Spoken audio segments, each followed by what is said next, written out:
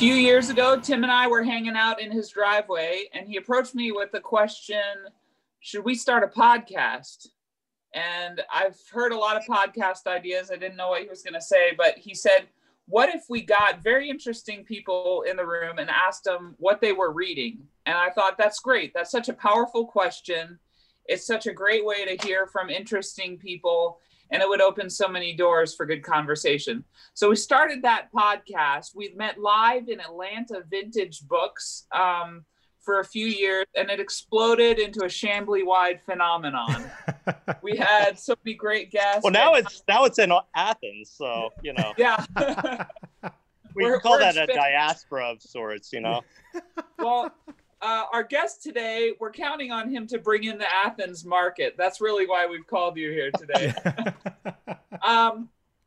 But it grew into a great thing, but both of us had, kids and stuff to deal with. And so we ended the first season indefinitely. Yep. And then now that we're in the middle of a pandemic, we kind of were like, we need to really be having these conversations about what's good to read. I mean, people have time to read now that they may not have had before, or if they're homeschooling like us, they have less time and they want to choose better books to put in. There you go. Quality, not quantity. Quality, not quantity. Whatever your reason for being here is, we're glad you're here, and we're back with a very special guest we're excited about tonight. I'll let Tim introduce him. Yeah. So this is a guy we met. Ian and I met at our church open table community years and years ago. But he, is a religious historian. He is also a bright beacon of light on the desolate landscape of Facebook. He is the one and only Ryan Woods. We're so glad to see you. I mean, kind of face to face, but to talk with you as well. Yeah, well, I'm delighted to be here. I've kind of watched this phenomenon from afar, and it always sounded like a really interesting thing to participate in, and always interested to see what you all are up to as well. So I'm looking forward to it.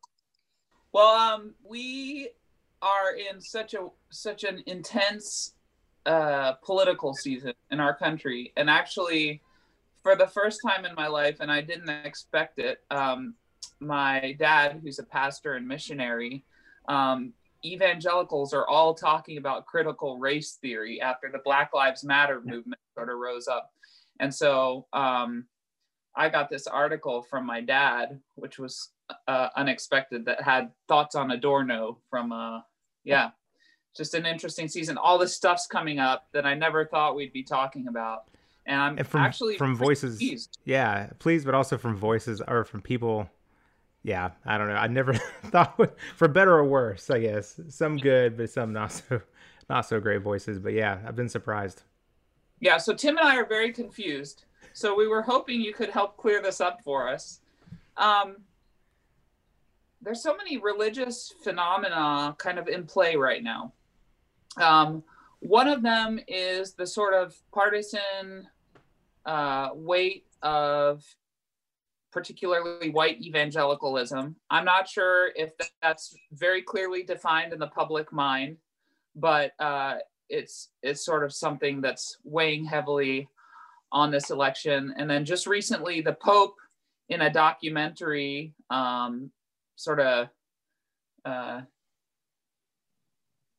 made a statement about same-sex unions, which is kind of dividing Catholics, and we're going to see how that plays into the election. But do you have any books or readings you do or pass on to your students about sort of how to make sense of how the church in America got to where it is today?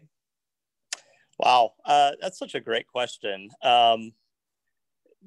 Sort of the best answer to that is that there's lots of books that you could look at. I found, and some people will probably nick me on this one, but I found a sociologist actually that I believe is still at Notre Dame. His name is Christian Smith. I don't believe he's actually evangelical at all, but he's written a number of books that I find really helpful, at least just describing the phenomena. So he has a book on evangelicalism, and he defines it as engaged orthodoxy. And really, when you talk about evangelicalism, the sort of first question, and where a lot of scholars spend most of their time actually, and don't say much else beyond just describing the phenomena, is, what actually counts as an evangelical? That in and of itself is surprisingly hard to do. A while back, I wrote a couple articles right after Donald Trump got elected, looking at, well, how is it exactly that you could have 82% basically, or 81 or 82%, I think, of evangelicals voting for, a thrice married casino owner whose platform was really, a sort of white nationalist, nostalgic trip. How does that happen? And you could sort of split that into two answers. I mean, one answer would be simply to say, well, this was a sort of unprecedented shift. And then the other and more uncomfortable answer, I think, is that, well, actually, this is something that is a feature rather than a bug, that there's something very specific about the genealogy of evangelicalism that inclines it this way. But, even to begin talking about that, you have to talk about what exactly is evangelicalism and how would you define it? Yeah. And one of the things I did, one of the first things you do is, well, who is most practiced in defining this other than scholars? And the answer is pollsters, right? I mean, they're the ones who came up with the 81%. And pollsters actually do all kinds of interesting things to sort of, cheat their way through this. So for one thing, if they're doing political polling, they typically throw out Black evangelicalism. So Black evangelicals who respond are so far outside the mainstream of evangelicalism and their political habits that, it's just not even useful to include them within that group. So really what you're looking at is 81% of white evangelicals. Black evangelicals typically vote similarly to how Black Protestants in general and Black Catholics and, non-religious African Americans vote.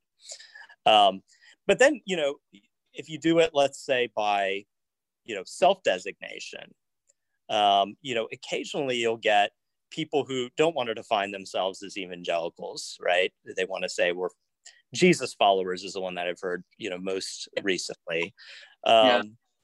Or you'll get, if you do it, let's say confessionally, you'll get Catholics who check all the boxes, but they don't really count because they're not in that same genealogical line. So, they can say, my faith is really important. The Bible is a source of authority for me. I believe that I'm saved by Jesus's death. And they may even have a sort of conversion experience that they can talk about, particularly, if they weren't raised Catholic. So, how you define evangelical it's an interesting sort of question to begin with. Yeah, I've been working on it because I read a book on evolution called What Evolution Is. It's just like a primer on evolution. And I grew up in what I would classify as a very evangelical world. And so I just had no idea how evolution worked, what the theory was, what the mechanisms were. So I read this book on it, and they were talking about sort of species being defined by, and I was thinking about evangelicalism while I was reading this. So they were saying species, like our understanding of species had been a certain type, right? Or something that was a certain way, but really it's an interbreeding, diverse population. And when I read that in evolutionary theory, I had thought of evangelicalism as sort of like, I was really searching. It's hard to find or figure out, like you said, what the tenets are, right? Because the tenets are really different. But then if I started thinking about people who are engaged in this sort of conversation of evangelicalism, you can start to get a feel for it. It's harder to define them in those terms. What are the what's the diverse population and what conversation are they engaged in? But that's one of the key problems. Yeah, definitely. And for me, I think the two things that help me the most with this is, first of all, it's historical genealogy. Really, evangelicalism, at least in its, evangelicals will look back further, of course, to, the Protestant Reformation. They might look back to revivalism and the great missionary movements of the 18th and 19th century, particularly in the Anglophone world. But really what defines evangelicalism is the sort of liberalism, or if it's Catholics talking about it, it's the modernism controversies that happen at the beginning of the 20th century, late 19th century. And then secondarily, around, say, really in the post-war period, that movement and that conflict between evangelicals and fundamentalists and liberals really opens up a rift, and it segregates conservative Protestant Christians from the rest of the world, really. And sort of the locus classicus for this, I suppose, is the Scopes monkey trial, right? And if you've read Inherit the Wind, or, I'm sure there's probably, Scopes movies out there too. I feel like there's one with Spencer Tracy. Maybe that is Inherit the Wind. Yeah. But, it's this very obvious thing where Clarence Darrow, this famed defense attorney, catches up, William Jennings Bryan, who's defending, the teaching of creationism. And it's a slam dunk. It's just really obvious that the fundamentalists, are on the losing end of that. So around, post-war 1950, think like Billy Graham, folks like that, you really get a desire to become more engaged with mainstream America, to present a sort of winsome version of the faith, and not to segregate oneself, but to engage on equal terms with the world. And I think in the better incarnations of evangelicalism, you see something like that. However, and here I suppose I'll wade a little bit into controversy, but I think there are certain battles that evangelicals can't win. So one of them, for example, is the debate about evolution. I would add the debate about higher criticism too, to an extent. There's certain questions that you really can't get around, and in those circumstances, the evangelicals are just losing. So what do you do? And the answer is, I think, in many different forums, is to create your own branding. And you see that everywhere. I remember growing up, and I went to Christian elementary schools and middle schools. And of course, I was taught this very conservative Bob Jones and A. Becca books, I think, were the two curricula that were used pretty, and I guess are very widely used across homeschooling curricula, or were. I think it's changed now. And Bob Jones and so on. And they would present this, basically arm the students with these arguments to, identify all the flaws in evolution and so on. And it's all junk.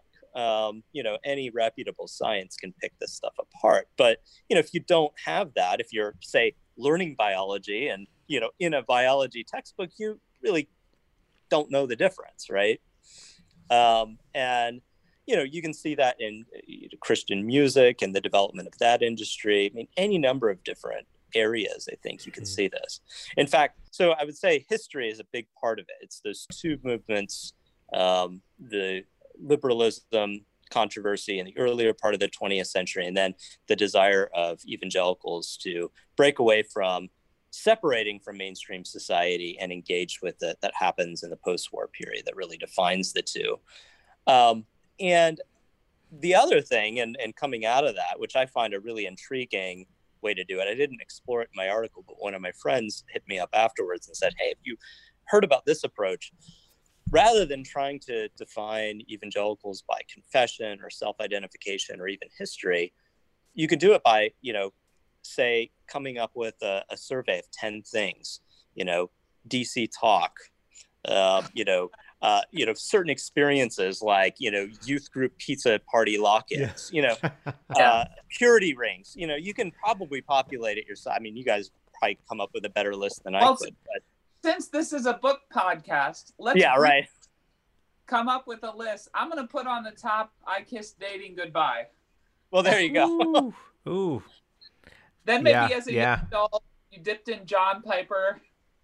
Yeah.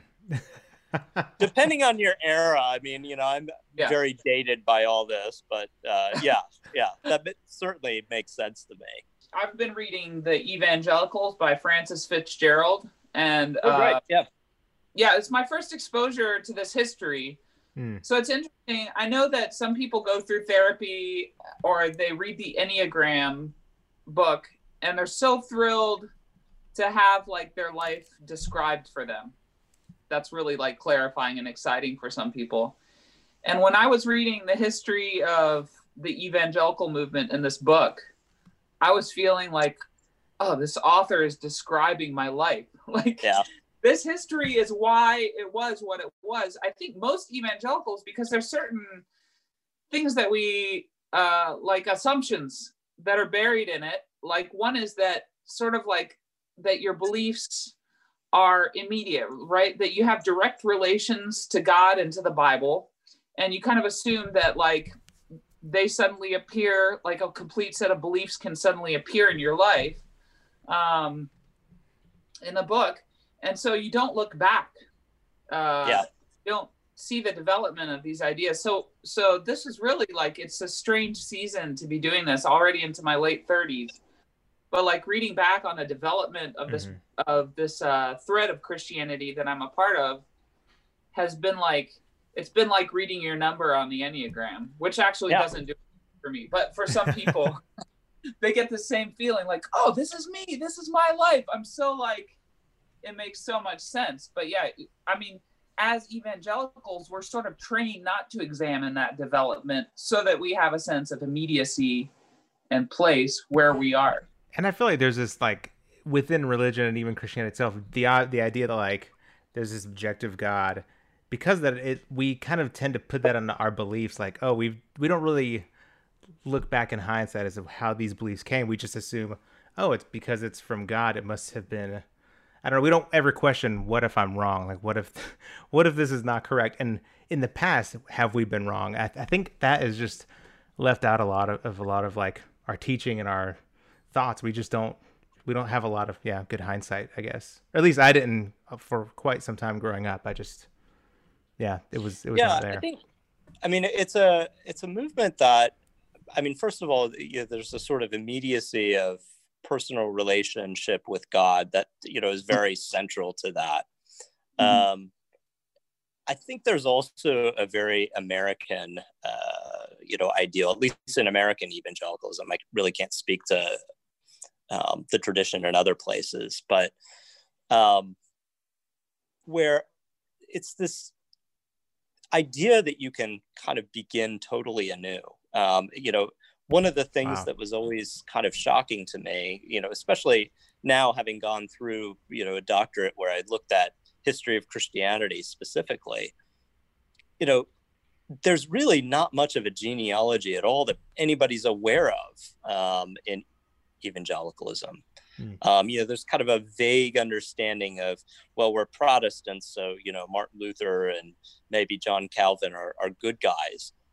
Maybe John Wesley, or there are certain stories of historical figures that you sometimes have access to, but beyond that, I mean, there's just very little understanding with the average parishioner about anything before like 1500, right? Between like Jesus and 1500, it's just there were Christians dying in arenas at some point there, but then nobody really knows what happened for about 1,000 years, and then all of a sudden somebody woke up, and I mean, I think that's changing, certainly at the academic level.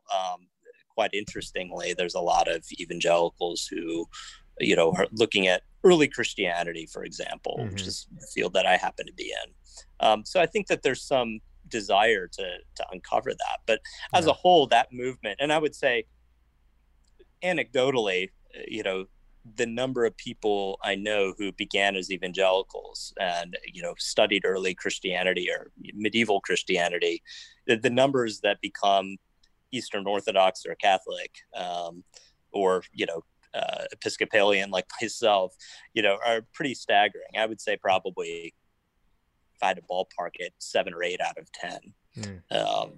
And I think it's just that desire for, historical anchorage that's so strong. And you see it, at the ecclesia level too, with, these, churches, evangelical churches that, start putting in standard liturgical parts, or, start doing, certain responsorials, or, what have you.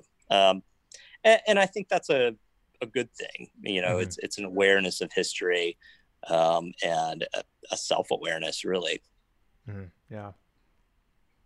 So you mentioned, your area of study, early Christianity. What I'm always curious, and we always, one of my favorite things to ask people that we speak with is, how did you arrive at that point? You mentioned growing up in Christian school, middle school, but at what point did you realize that was like a really big interest for you, and what kind of propelled you in that direction? Yeah, it's a great question. So I went to Christian elementary school and middle school, but I went to Catholic prep school for high school. And so that was a very different experience. I had to take really very good religion classes, I have to say. They were not, cram the catechism down your throat and, here's a bunch of stuff that you need to memorize, or, Sister Mary Battleship is going to smack you over the knuckles. It was actually, everybody laughs when I say this, but, I found Catholic school as like a liberation. And, people who went through really horrible Catholic school experiences are like, what planet did you come from? But, that was really my experience. And it was also, very rigorous school. So, I got a very classical education. I did 4 years of Latin, 2 years Greek. So part of it was just having some of the linguistic background, that, studying early Christianity was interesting. But, it was really kind of an interest that got piqued when, I've always been interested in history. And I've always been, that kid in the classroom who's like, okay, we have like these events that we get taught in history class, the Pilgrims, they have this dinner with, Squanto and the Wampanoags. And, I was always the kid who raised my hand, what happened after that? Like, this is a nice little tableau here, but like, how do we get to where we are here from, and that's never answered by the textbook. So a big question for me was like, okay, we have this New Testament, and now, we're 2,000 years later, like, how do we get here from there? And what I started to find, just in classes that I took in seminary was there was a lot of really interesting stuff that happened in between. It's kind of like, it wasn't as if, the New Testament was done and, all the apostles were like, okay, I guess we can die now. And, well, actually, they were probably long dead anyway. But, it wasn't like the church had all the answers. It wasn't this, pristine version of Christianity that then sort of got corrupted. Really, we sort of stand in that same stream, of people who are there making decisions, making it up as we go along. And that was the case, in biblical times too. It wasn't like Paul had everything figured out, or John, or whatever. And, I found that kind of liberating and also really interesting. How was it that they solved problems? How is it, what were the challenges that they faced? How did they adapt to those? And I sort of found that fascinating, and, stayed long enough to finish a dissertation on it. So if people are early in the process of like sort of discovering early church history, or are interested in doing like 101 level readings, do you have any texts you recommend or places where people could start? Yeah, there are lots of good places to start. When I taught early Christianity at Georgia State, this was last year. I mean, I had a lot of primary source texts, but I used Robert Wilkins' textbook, The First 1,000 Years. And that's very good. It's about 300 pages. He was a historian at University of Virginia, and he's just a very careful, smart scholar, not too wild and crazy or anything. So, the interpretations that he gives are pretty standard for our field, I think. So I really like that. And the great thing about it, too, is it's a genuinely global history of early Christianity, which is very rare. And it's not driven specifically by doctrine, which, not that there's anything wrong with that. There are great doctrinal or history of ideas type approaches to early Christianity, but Wilkins' account is very readable, accessible, and global in scope. He also has a book which I always enjoy assigning called Christians as the Romans Saw Him. And that book is really interesting because it tells the story from a really unfamiliar angle. And, ultimately you find out a lot about what drives the Romans. But also I think you learn a lot about Christianity, that's not narrated by, the cheerleaders. It's narrated by people who, weren't necessary. Some of them were antagonistic. So he looks at, Celsus, for example, who writes a scathing sort of attack on Christianity called The True Word. But he has a sort of really balanced and really open-minded approach. So one of the things that Celsus does that's very interesting is, he applies almost like a precursor to what we see in modern critical biblical scholarship. He picks up on the discrepancies between the Gospels and so on, and raises these, as questions, or, so those sorts of things are really fascinating as insights. I think one of the things that I found most fascinating about that book are some of the earlier chapters, where you get sort of the first descriptions of this group from outside the group. And so, basically what they do is they describe this group. I mean, first of all, they see them as a Jewish sectarian group, which is what they were. And they class them in, the same category. So they say, the partisans of, or refer to the Christians as partisans of Moses and Jesus, right? So they don't really see any distinction between them. They just see, these are the special Jews who like this Jesus guy, but they see them as Jews. Mm-hmm. But they also use the category, they don't say that they're part of a church. That would not have made a lot of sense to them, because the word for church, ecclesia, is, the sort of standard word for like a city council or something like that. So that wasn't what the Christians were really. They used the term heteria, which is like we don't really have an exact equivalent, but it was kind of like a club or a voluntary association. And the reason why we don't have anything quite like that is, we think like, Rotary Club or something like that. But really what clubs were about is they were voluntary associations that were usually defined by guild. So let's say, you worked as a stonemason. Well, you didn't have insurance, and you actually had a pretty dangerous job. You could easily, as you're putting bricks down or something like that, you fall off the scaffold, you break your bones. You have no way to make money for your family. You might die. You could easily get sick at any time. So what you would do is you would pay money into that like you would for a union. And, in case something terrible happened, they would provide for your burial fees and stuff like that. And they provided companionship and things like that too. It wasn't just the benefits that you got out of it. The thing is about these clubs is that they tended to be very politically charged. in much the same way that in the 20th century, you have unions that are politically charged, right? Vote for this candidate. It's going to be good for the working man and so on. And so, a lot of times what the emperor or, the proconsular governments would do is they would try to restrict the activities of these hetairai. Generally, they let them kind of go their own way. But, if they didn't know about them, if they didn't register with the state, they had no way to regulate them and control them. And that's when they became dangerous. Now, doesn't take a genius to figure out where this is going. Why is it that, these poor, tiny, for much of the early period, inconsequential Jewish sectarian group would be persecuted by the powerful Romans? Well, part of that is actually a sort of myth.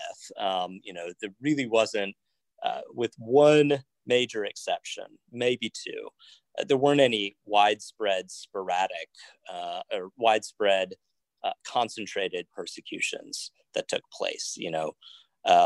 That's really more mythic than true.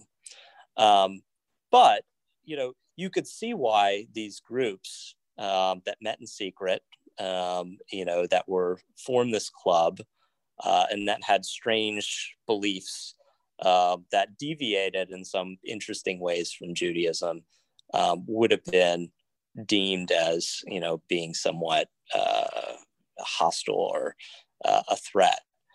And that's really illuminating, I think, into, first of all, why this group was deemed to be dangerous and strange. The other thing that's really interesting too is that, one of the accusations that's hurled at the early Christians is that, they're antisocial or haters of humanity. And, it always struck me as really strange, like, the Christians are supposed to be the good guys, but they had, prescriptions against going to and eating meat offered at temple ceremonies, right? Pagan temples. Well, that was really the only time that the vast majority of people who were very poor and everything got to eat meals, right? They didn't have a sort of religious category that was separated from everyday life, right? The temple worship was part of participation in civic life and social life. So if you have this weird group who meets on their own, forms their own club, and doesn't even come, to the big city potluck, the tailgating at, before the football game, like what the hell is wrong with them? And then of course, the topping on the cake, of course, is when, later on, the Great Persecution, when they refused to offer these certificates to say that they've sacrificed to the pagan gods and to the genius of the empire, right? That's when it really gets, and, when I teach this, I always say, we actually have something in our recent past that's actually pretty close to this. Think about Colin Kaepernick kneeling for the national anthem, right? Why did people get so worked up about that? Well, because he disrupted a sort of ceremony that we're not used to having disrupted, right? Now, I'm not saying that, standing for the American flag during, the national anthem is necessarily the same as, acknowledging the genius of the emperor. But, it's a similar and analogous sort of thing. Yeah. And that's the way it would have been perceived, anti-patriotic. What's wrong with you? Yeah. So all that to say, Wilkins' book, Christians as the Romans Saw Them, is really fascinating and eye-opening as far as understanding those frameworks a little bit better and really understanding how Christians would have seen themselves too. Good. So by the way, anyone listening to this, we're recording what books are discussed, and we'll post a list under the episodes. Absolutely. So I know everyone's frantically looking for notebooks. Doing the work for you, listeners. Yeah. Don't you worry. So on a different change gears a little bit. We're in a pandemic right now, which circumstances have changed. I don't know what your working situation or your schooling situation at home is like. But so some people have more time, some people have less. But which Babysitter's Club book are you on right now? I don't know. I'm on like number. This is actually perfect to segue to talk about Adorno's The Culture Industry, right? Yeah. Right. That's great. Yeah, I mean, I will say that I never read those. I read all the Hardy Boys mysteries. Oh yeah, that was kind of the standard sort of thing. Nice. That we had a lot of. My first break from expected gender roles was I was really into Hardy Boys, and I snuck some Nancy Drew novels alongside. Nice. Kind of concerned my parents for a while. No. No. What do you read for fun? Like, what's do you have anything on your shelf now that's interesting and fun? Tim, I'll open this up to you. Let's talk about what we're reading for fun too. Yeah. I'd love to hear what Tim's reading. Oh, well, I'll share mine too, but yeah, I feel like I'm doing most of the talking here, so I don't want to monopolize time. You're really the star. Yeah. I'm reading a coach right now, which is funny. Normally, when I say for fun, this is a little bit heavier than I typically would read for fun. I did not mean to have it beside me, I promise. But I'm reading a book. Whenever, we used to record these Atlanta Vintage books, and I have a really bad habit of when I go in, I feel guilty if I don't leave with something. I don't know why that is. I just have this thing of like, oh, if I'm in here and I'm taking their time and I got kids and they're running around, like I need to leave. So I just really stumbled on this and I've been really fascinated by it. It's called The Land We Are. And it's it's like a collection. It's a Canadian book, or dealing with like the issues of reconciliation and justice in Canada with like Indigenous, like First Nations, and what that looks like. And it kind of is almost critiquing reconciliation in a way, saying, hey, this isn't enough just to kind of not deal with the past and push forward. Like it's more work than just like coming together in unity. And so and they kind of discuss it through like different like art throughout cities and just how art can kind of increase awareness and thought as to what real justice actually looks like. And I'm only like I'm not far into it, but it's been really, it has pictures too, so that's been interesting, of like different art, like art spots around in like Vancouver and other places. But it's been really, really neat so far. And it's one of those, like, I almost, usually if I go in there, I find like an author or something I know about already and I'm kind of interested in. But this was just kind of one of those, the cover just kind of got me, and I've been really glad. Yeah, it's been really good. That sounds terrific. It is it's really fascinating so far. It's one of those I know I'm going to have to reread. It's very, there's a lot to it. There's a lot there, but it's really good. Yeah. Ian, what about you?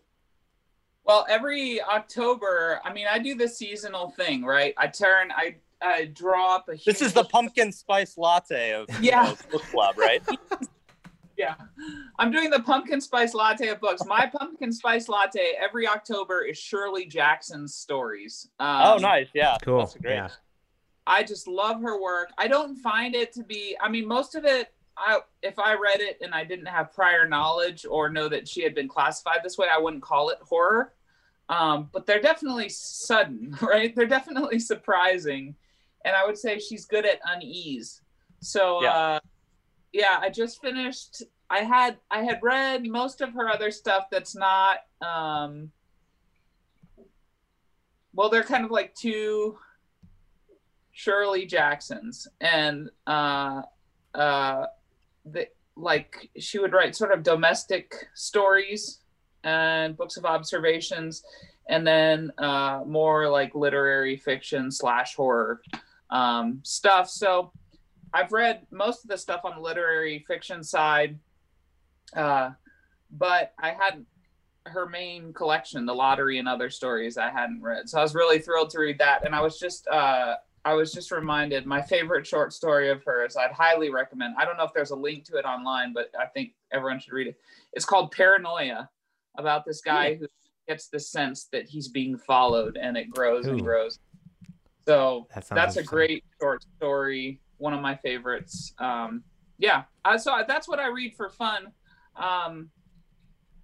And then I've been watching, actually my reading has suffered. I hate to admit this on a podcast about books, but my reading has suffered because I've been there's a streaming service called the Criterion Channel, and they released a series of 28 movies from the golden age of horror, the 70s. So it's like a 70s horror collection. Yeah. And I'm trying to watch all of them in October, which comes out to a little less than one movie a day. So, and I have two kids and 2 jobs. So the reading has been a little bit sidelined, but yeah, it's been Shirley Jackson, and I tuck her stories are pretty short. So I tuck it right next to the coffee maker in the kitchen, and I have this whole like process to make coffee. And so while I'm waiting between steps, I can usually story read. If not, I'll take it to the couch with me while I'm drinking my coffee. That's awesome. I'm glad you brought up film. I'm glad you brought up film because what are you reading? I feel like we really screwed ourselves with the title. Like, as much as I love talking about reading, I also kind of want to find a way to incorporate that, but it's hard to, when it's called What Are You Reading? But there's not really a way to ask, like, what are you taking in? I don't know how to, like, combine all those elements. Oh, yeah, we had this idea a while ago, because Tim and I watch a lot of movies and read a lot of books as well. I think I remember this. The segment in What Are You Reading called What Aren't You Reading, where we talk about other media we're consuming. There you go. Yeah. But I think, we asked a couple, we tried it out, and both times, I guess we should have discussed it before the recording, but they thought it meant like, what books are you never going to read? So someone mentioned like Mein Kampf and other things, and we're like, no, we're not. Not what you mean. It totally didn't work. So, but I don't know, maybe we'll bring it back. I don't know, but yeah, it definitely didn't work initially, so we'll see. Anyway, sorry, Ryan, what are you reading? Yeah, so I have like super heavy stuff. Like I'd never read, I won't say never, but I rarely read stuff, just, fun stuff. So I probably should lighten my mood a little bit. But so what have I read lately? Right now I'm reading Simone de Beauvoir's The Second Sex, which, while it's not, it's definitely heavier and, it's not light fare, but it is like really interesting. I think one of the reasons why I enjoy reading is to know more about myself. And I think that's, Ian's experience with Fitzgerald's book on the Evangelicals. But the other reason to read, I think, is to be able to expand your experience beyond, what your own life entails, and to be able to see through the lenses of somebody who has a very different experience. And so that was kind of I've had it on my shelf for a while. I've read bits and pieces of it, for school, and dipping into it here and there. And I was like, I just need to go through this whole thing. And I mean, it's really it's incredibly well written, and of course it's a classic in feminist literature. So that's been really, I've enjoyed digging into that and just kind of being able to, I mean, she goes through, history and myth, and, it's like having just a really smart person guide you through each part of how women have been classified and understood and symbolized and treated. It's this, she was a phenomenologist, so she's looking at the entirety of human experience and how womanhood gets categorized and understood and so on. So that's been kind of an interesting one I'm about halfway through that. And then I picked up this book. I read some of his work for my dissertation. His name is Walter Scheidel. He's at Stanford University now. And he's written this book a few years ago called The Great Leveler. And the book is about basically historical inequality. And Scheidel is a classical demographer. So, he's interested in populations of people, birth and death ratios, and things like that in classical antiquity. But in this book, he looks at the entire expanse of human history, and he even has in the first chapter, he looks at primate behavior. And he asked the question, basically what are the conditions historically under which inequality flourishes in societies? And what, if anything, causes us to scale that back and make changes to make societies more equal? And he comes to the rather depressing conclusion. Well, I mean, he ventilates at the beginning, but of course the whole thing's, a few hundred pages. But basically, he says there are four things. There are, basically a political breakdown, a revolution, mass mobilization warfare, and pandemics. So hey, got all four. Yeah, exactly. So, yeah. And so what's interesting is he says, basically outside those four, you will not see any appreciable shifts in the concentration of wealth in societies. And right now I'm kind of in the earlier stages. I'm about 60, 70 pages in, but he's just really painstakingly cataloging, what were the sources of inequality. And, obviously a lot of his conclusions are debatable and, have been hotly contested in scholarly circles, but they're very interesting and well documented. I mean, he talks about the biggest thing that contributes to it, first of all, is sedentarization, which I kind of knew, but he's much more specific about it. He says it's not just that the agricultural revolution takes place. It's a very specific types of crops that are labor intensive, but can also be stored. And that allows for some concentration of wealth for the people who can control it. But it's also, interestingly enough, it creates the conditions for heritable wealth. He says that's actually the biggest driver of inequality, is when you have groups of people who can pass on their wealth. And he actually looks at a few societies that don't have those conditions, and notes that you don't really have. So Mamluk Egypt, and I want to say the 12th century, something like that, they didn't have those same conditions. And, you didn't have dynastic rulers or so on. And so they didn't have, inequalities quite to the degree that other similar societies did. So it's an interesting thesis. And, it does definitely make me think about the pandemic as being, we see it as a very negative thing, but actually, historically speaking, in the long view, it's one of the very few things that causes us to look at how and why we distribute our material resources the way that we do. Yeah, that's great. Wow. So if you're sitting in this pandemic at home, there's reason to hope for a better future. Yeah, exactly. Right. Well, this has been great, Ryan. I'm going to add a bunch of books we've talked about, my personal to read list. It's great to reconnect with you outside of Facebook, but keep doing your Facebook thing. We really appreciate it. As long as you're still on, Ian, and you don't become a Facebook refugee or no. It's one of these funny things where I'm not a big fan of Facebook, per se. Certainly not as a corporation, and yet I think it's the ease with which you can be in touch with all these different people who matter to you, and who you may not live around anymore, or may not be in the same line of work or whatever. I think it's at least a way to touch base there. So I think it's just a matter of figuring out, how do we do this in a way that feels healthy, or feels like it captures the good of that, rather than all the terrible stuff that it drives to.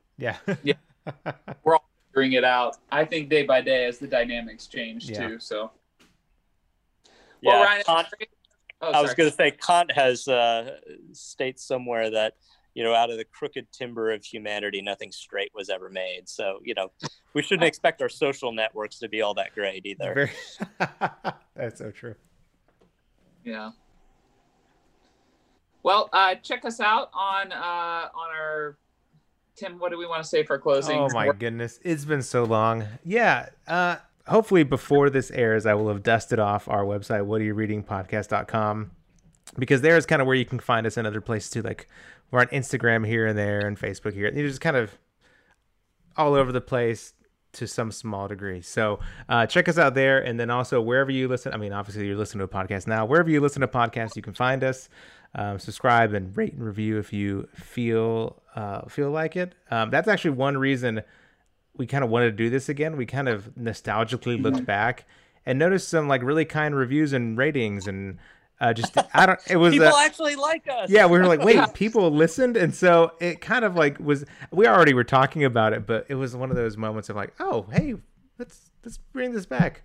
But I mean, it was kind of the fuel. We were already kind of. I feel like a lot of the same stuff that caused us to want to do this was kind of occurring again, just critical issues in society, and we just needed that outlet once more to be able to talk about it. But yeah, so anyway, so we appreciate any sort of feedback and criticism, hopefully constructive. But yeah, but yeah, thank you. Bad to say, send us a message. If it's positive, write it on. Yeah. On the... Yes, exactly. But either way, thank you so much for listening. And I guess that's it. I know we always used to end with a quote, but I came unprepared for that. So thanks again, Ryan. This was great.